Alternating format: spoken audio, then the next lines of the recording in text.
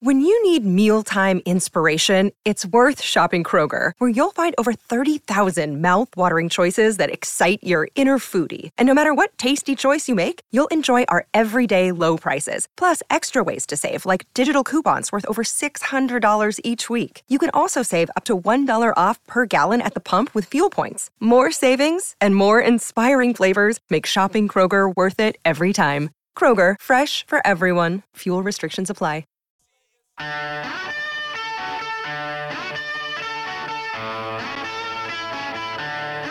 this is Darnell Nurse from your Edmonton Oilers, and you're listening to Inside Sports with Reed Wilkins on 630 CHED. And that is an excellent guitar riff. Alouettes in control against the Lions, up 18-3 with a little under 5 minutes left in the first half. Tomorrow, Toronto at Ottawa, Saskatchewan at Winnipeg, and then Calgary at Edmonton. Baseball tonight, second inning, Blue Jays leading the Rangers 1-0. We will keep an eye on that game, and when I have a little bit of time a little bit later on, I will tell you about the rule changes for Major League Baseball that are going to kick in for next season. So tomorrow on 6:30, CHED, 4:30 for the countdown to kick off. Game at 6, Stampeders at Elks, and I am pleased to welcome back to the show. It is an annual tradition, the night before the Labor Day rematch, from News Talk 770 in Calgary, the color analyst for their broadcasts and a former defensive back with the Calgary Stampeders, Greg Peterson. Check it in. Greg, how are you doing? It's great to be on your show again. I appreciate it. And driving up to good old Edmonton for the game. Look forward to it. Okay, well, and I guess we could call this legal hour on Inside Sports because Trent Brown's on at 7:05. Like, was there some rule in the late 80s and or through the 90s that if you were a defensive back, you had to pursue a career in law, or what? No, but I'm glad he did. I've enjoyed my law career, so it was a good thing to do in the off season. But I thoroughly enjoyed doing the broadcast for the Stampeders, and you always miss your days. So law can't compare to the thrill and the rush that you get from playing the game, but it's there. Okay, I know we've talked about this before, but remind me again. You studied law as you were playing in the Canadian Football League. You were already preparing for the life after football. Yeah, I graduated with a business finance degree and got recruited up here to Calgary. Of course, I'm from Calgary. And what I did is in the off season, I went to law school. I went to law school down in San Diego because they're a law school that permits you to just go every half year. So normally it takes 3 years to finish your law degree, and it takes 1 year to finish your articles. Well, it took me 6 years to finish my law degree and 2 years to finish my articles. But it worked out pretty good because towards the end of my career, I was just starting my practice. It started to take off a little bit. And in 1992, we won the Cup, and I decided that my law practice needed a little bit more focus. So after 10 years, I retired and became a full-time lawyer. All right, there you go. And the rest is history. It's good stuff. All right, well, the Elks are trying to avoid making history tomorrow because if they lost, it would be 14 consecutive home field losses, which would tie a CFL record. And I was joking the other night on this show, Greg, they would tie a team that some people might not remember, the Ottawa Rough Riders. Some of the younger members of my audience, you would have played against that team. I want your perspective of Labor Day because, of course, I've been talking about it from an Elks perspective. And you know, Blake was on last night, and I've got a couple calls from Elks fans throughout the week. And we feel from an Elks standpoint, focusing on what they did, hung in there, played okay, but too many bad plays and not enough done in the third quarter. From a Stamps perspective, how do you look at that game on Monday? Well, everybody expected the Stampeders to win, and we talked about it. There were people in the Calgary media that were, saying it might even be quite a blowout in some. I never thought so, and I thought the Elks played quite well. And I think teams expecting our Calgary to win this upcoming game. But the Elks, I thought, did really well on defense. They stopped what I think is one of the better running attacks, or has been the best running attack in the CFL this year, and that's Calgary's running attack. Calgary made some adjustments at halftime, came out and really took it to the Elks, and I think a lot of the experience stepped in. But you can see the Elks are a very improving team. They're getting very good on defense. They've got a great defensive line.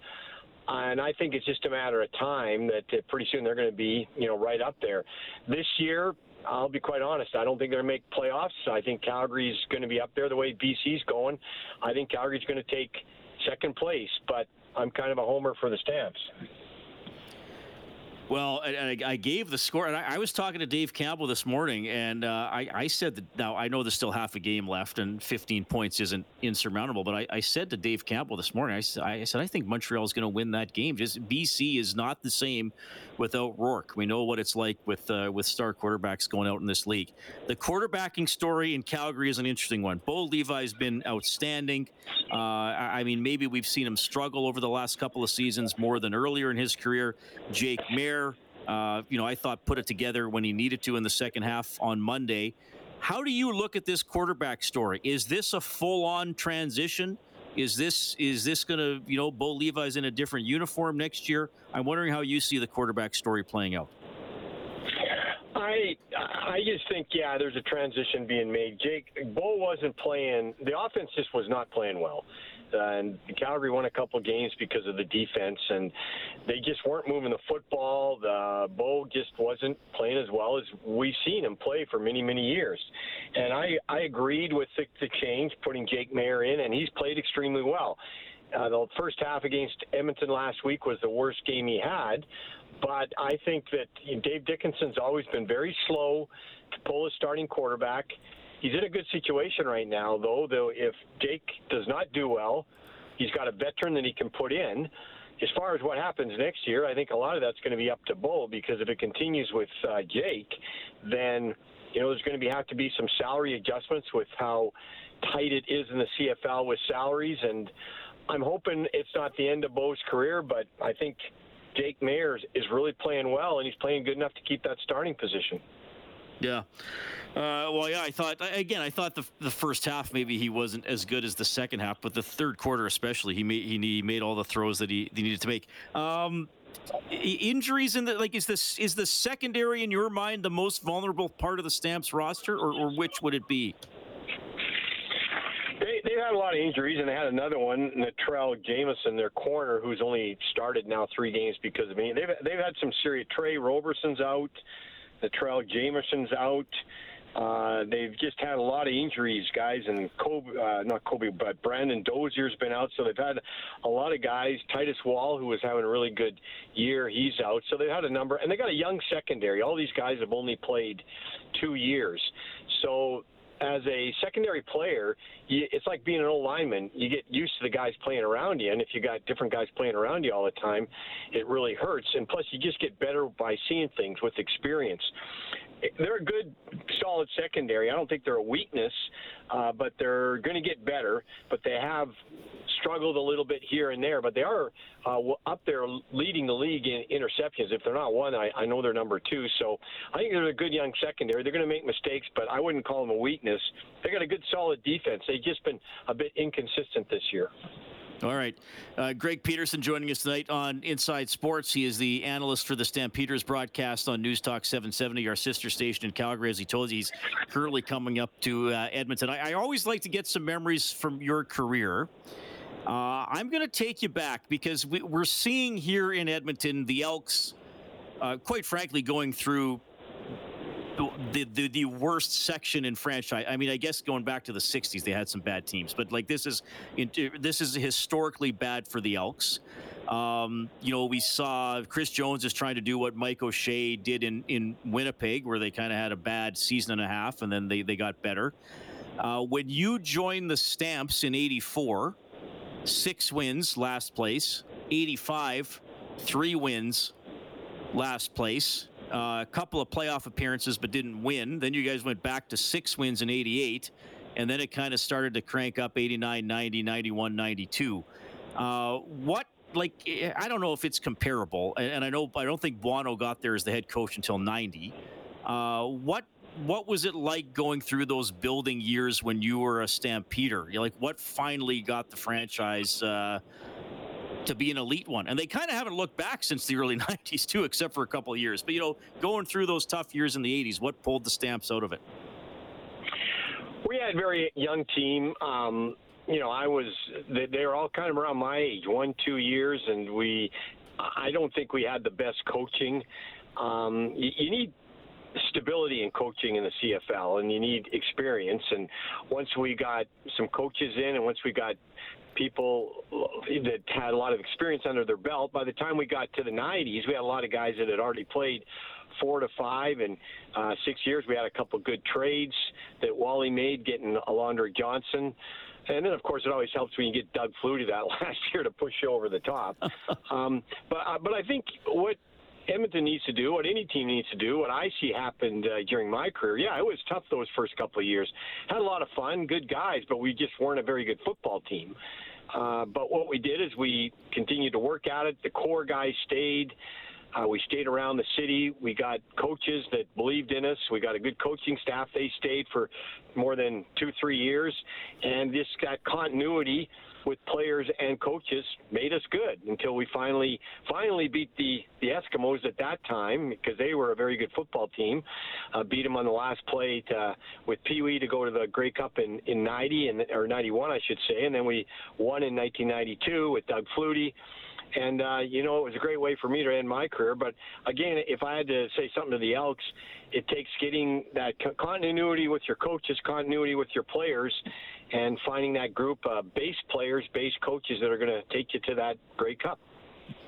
And I'll end here because I believe the Labor Day rematch started while you were a player. And none of this sissy Monday to Saturday stuff. It was Monday to Friday. It was Monday to Friday. Week? How did you enjoy that week as a player? I always liked it because I knew I'd get my paycheck again right away. That's always nice to get a paycheck. But you know what? I do the call-in show for QR after the games, and someone made a point last week. I like to bring it out to the Edmonton fans. When I first started playing back in 80, even in the middle of my career, 89, 90, 91, we had great Labor Day matches and rematches. It used to be sold out at McMahon. And what I liked, and then when I was broadcasting, there was a busload of Edmonton people that would come up by the busloads, and they'd go marching into McMahon Stadium, and there would be a ton of them. I mean, there would be 300, 400, 500, and they would be wearing their garb, and they'd all sit in the same seat, and they would be loud, and the atmosphere was great. I don't see that anymore. And then Calgary would do likewise when they came back. I'd really like to see the fans of Calgary and the fans of Edmonton get back making that rivalry, because a fan commented last week how he went to the Bomber Rider game for Labor Day, and then he drove and went to the Calgary-Edmonton Labor Day. And he said the atmosphere you can't match. It's way better in Saskatchewan. So on the air I said, well, why? And he talked about all the Bomber fans there. I'd like to see us get back to having that big-time rivalry at Labor Day where fans are driving and you guys are bringing boatloads of people in McMahon and you're being loud, and we get that great atmosphere again. I'd really like to see that come back. Yeah, I agree with you. Obviously, we know there's been a decline in the CFL in attendance over the last decade or so, and I don't think it helped that they missed the 2020 season. I think there's been, like last year, the offense wasn't always there. I mean, there have been some good games this year, right? I just feel hopefully people are going to get back in the habit of watching the league a little more. I totally agree, because it's a great game, and you and I and the fans all love it. We don't want to. The CFL has to do things to make it attractive to the young fans, and I think they're trying. And you're right. I think the main way is we don't want 3 and a punt. The more offense we get, the better. Greg, I will let you concentrate on the road. Hopefully I'll see you at the stadium tomorrow. I guess same time next year, buddy. Thanks a lot. It's always a privilege, and have a great broadcast. Right on. That is Greg Peterson, former defensive back for the Stamps, 1992 Grey Cup champ, color analyst for Stamps football on News Talk 770. Enjoy his perspective.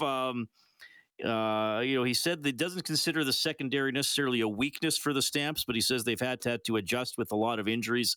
And, it appears Jake Maier is the guy at quarterback, and maybe Bo Levi Mitchell moving on for the 2023 season. Okay, always happy to hear from you, of course, 780-496-0063. Trent Brown is coming up. I also want to mention the Golden Bears football team in action at Foot tonight against Manitoba. That game about to kick off. Mooner is there. He's going to send in updates. What a helpful young man. 21-3, the Alouettes leading BC with 6 seconds left in the first half. BC's trying a Hail Mary on the final play. Well, they actually completed it, but I should have mentioned it was a Hail Mary from their own 40, so they got down to about the 23. The half will end with Montreal in control of that game. Back in a couple of minutes. It's Inside Sports on Ched. Another day is here, and you're ready for it. What to wear? Check. Breakfast, lunch, and dinner? Check. Planning for what's next and how to save for it? That's where Bank of America can help. For your financial to-dos, Bank of America has experts ready to help get you closer to your goals. Get started at one of our local financial centers or 24/7 in our mobile banking app.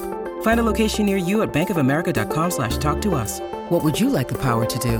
Mobile banking requires downloading the app and is only available for select devices. Message and data rates may apply. Bank of America N.A., member FDIC. Inside Sports with Reed Wilkins is brought to you by James H. Brown and Associates, Alberta's precedent-setting injury lawyers. Oh, Queens of the Stone Age. This is a classic. This is No One Knows, is it not, Kellen? It is. That's a beauty. Well, it's going to be a classic. Whoa, this was Songs for the Deaf. Was that album? That's right. What year did that come out? I got to look it up here. That came out August 27, 2002. That album is just over 20 years old. My goodness. And or in my world, relatively new. I picked it up, while I was still in high school. I went across the street from, I used to go to Emmy Lizard on the North End. So right across the street from Emmy Lizard was Londonderry Mall. And in Londonderry Mall at the time was a Walmart. So I walked across the street to Walmart, picked up the CD, probably like a couple weeks after it got released or so. That's got to be one of my top 10, maybe even top 5 favorite albums of all time. It's a solid album. I haven't listened to it. I think it's very good. Well, I think it's excellent if I think it's that good. Yeah, that's a good track, too. Is that the video where it had the deer driving the car or something weird like that near the end? Maybe. I remember the video of them just kind of flying around on a green screen. There was a lot of stuff happening in the background of the green screen and that stuff, and they were just playing, so... All right. 780-496-0063. Kellen, what do you have? Tons of texts. By the way, Cowtown Bob wants to hear later on in the show Wild Eyes by the Stampeders to commemorate the last Edmonton-Calgary football game this year. So with your permission, I will play that as a return. I don't know the song. If there's no swearing and it's an upbeat song, we'll play it. Well, it came about... Not the whole song. It came out in 1971 and it won a Juno, so I think we're safe for that on both sides. Cowtown Bob. We're going into the vault, Cowtown Bob. Cowtown Bob and his incredible dancing cows. There we go. So Oilers Brad texts in and says, I'm a big Elks fan and hate the Stamps, but always enjoy listening to Greg's point of view on football. Very knowledgeable and was a good Canadian safety. Again, Oilers Brad. Yeah, thank you, Oilers Brad. Yeah, Greg's a great guest, and glad you're ready for the game tomorrow. And the Oilers season 2, I assume. And here's one.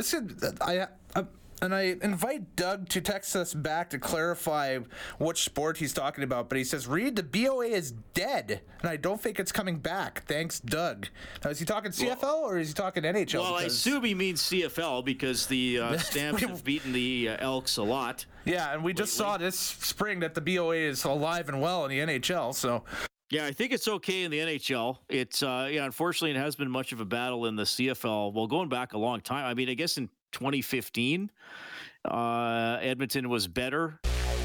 What was Jason Moss's record? I think in Moss's 4 years, I believe he only beat Calgary once or twice. There was that one Labor Day rematch that was 48-42. Yeah, the one where the Elks got really, really far ahead quickly, and then Calgary came back. Yeah. Since 2015, so the year after Edmonton won the Grey Cup, Edmonton is 3-13 against Calgary. They won on Labor Day last year. They won the Labor Day rematch in 2018, 48-42, and they won a game in October of 2017, 29-20. and there's one playoff game in there. So in the regular season, the Stamps have won 12 of the last 15 games. So yes, it has not been much of a battle lately, but hopefully the Elks will pull out the victory tomorrow night. Trent Brown is coming up next. Inside Sports on 630 CHED.